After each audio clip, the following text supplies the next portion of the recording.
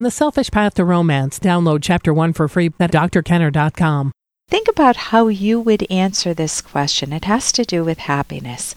Hi, I was browsing the internet, and the thing that struck in my mind is happiness. Everyone wants happiness. But I don't want it. I'm a little bit confused. Whenever I had a time to be happy, I tried to ignore that moment. Why is that so? I hope you suggest me something for making my life normal. My kind regards, Raf.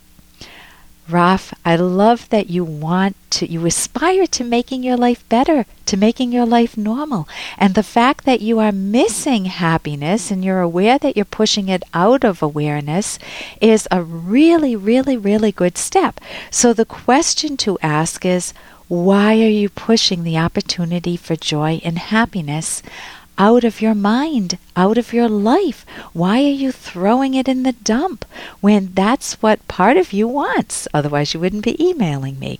So let's look at what happiness is first. Happiness is the achievement of your personal rational goals. And that rules out gambling. I mean, gambling can give you a feeling of momentary joy or a feeling that you're getting ahead or a pseudo feeling that you've set goals and you're achieving them because you won at the slots, you won $1. Who cares how much you win, right? And then you're going to lose it the next day anyway. So, but that is, if you set rational goals, doable goals, like I could not set a goal to be a brain surgeon because I don't have the ambition or knowledge to achieve that in my lifetime.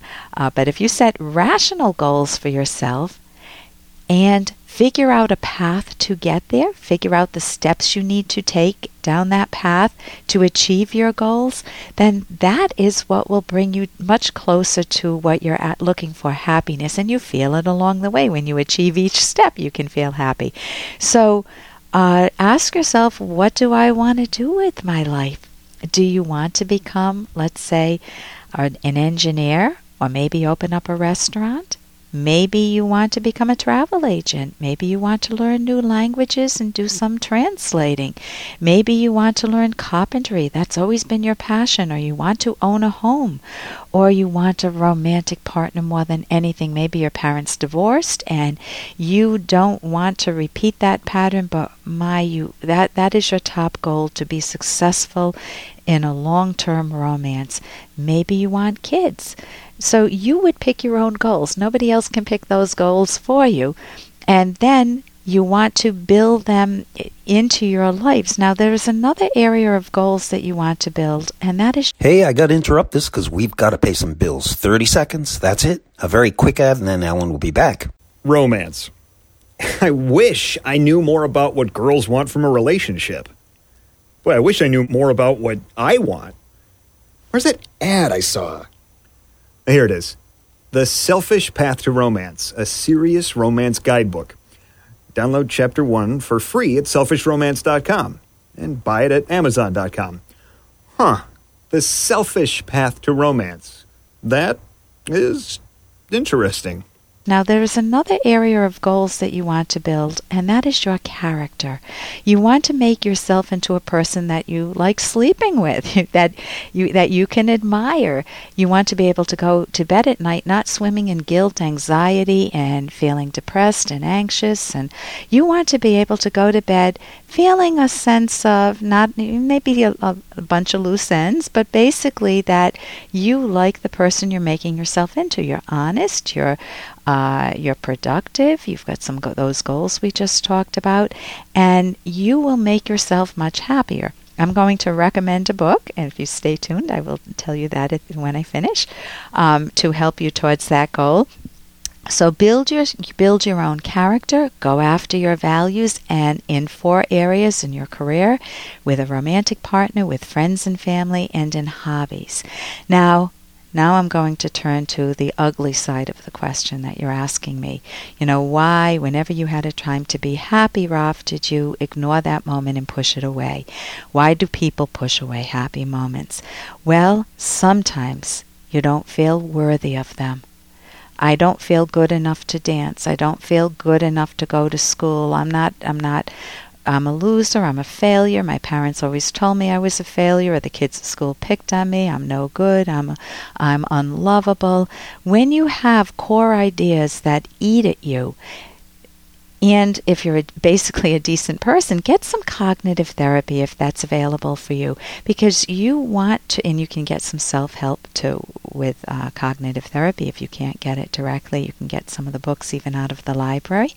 But you may not, if you don't feel worthy, but you really are a good person, you want to challenge those negative beliefs so that you can say, well, I am lovable, and maybe my parents didn't love me. Maybe they had too many kids. They didn't love me or whatnot. I was one too many. Or they didn't want to be married and they had me and I had to stay married. But you need to be able to disentangle that. If you have built not such a good character, can you repair yourself? If you're a habitual liar, can you repair that and become more honest? People can change, you know.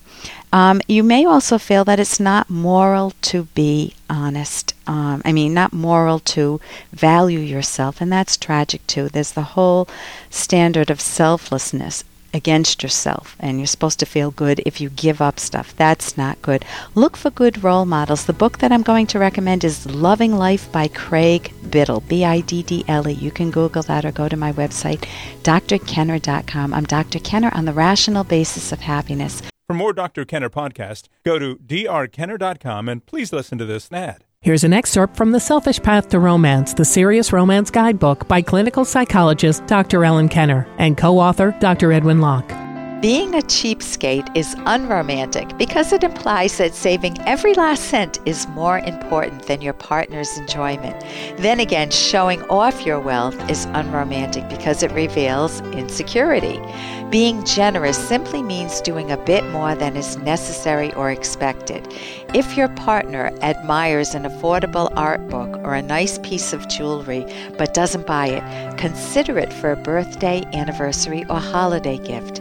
Giving small, thoughtful gifts at unexpected times is another way to show your love. Don't give thoughtless, impersonal gifts. They're almost worse than no gift at all. You can download Chapter 1 for free by going to drkenner.com. And you can buy The Selfish Path to Romance at amazon.com.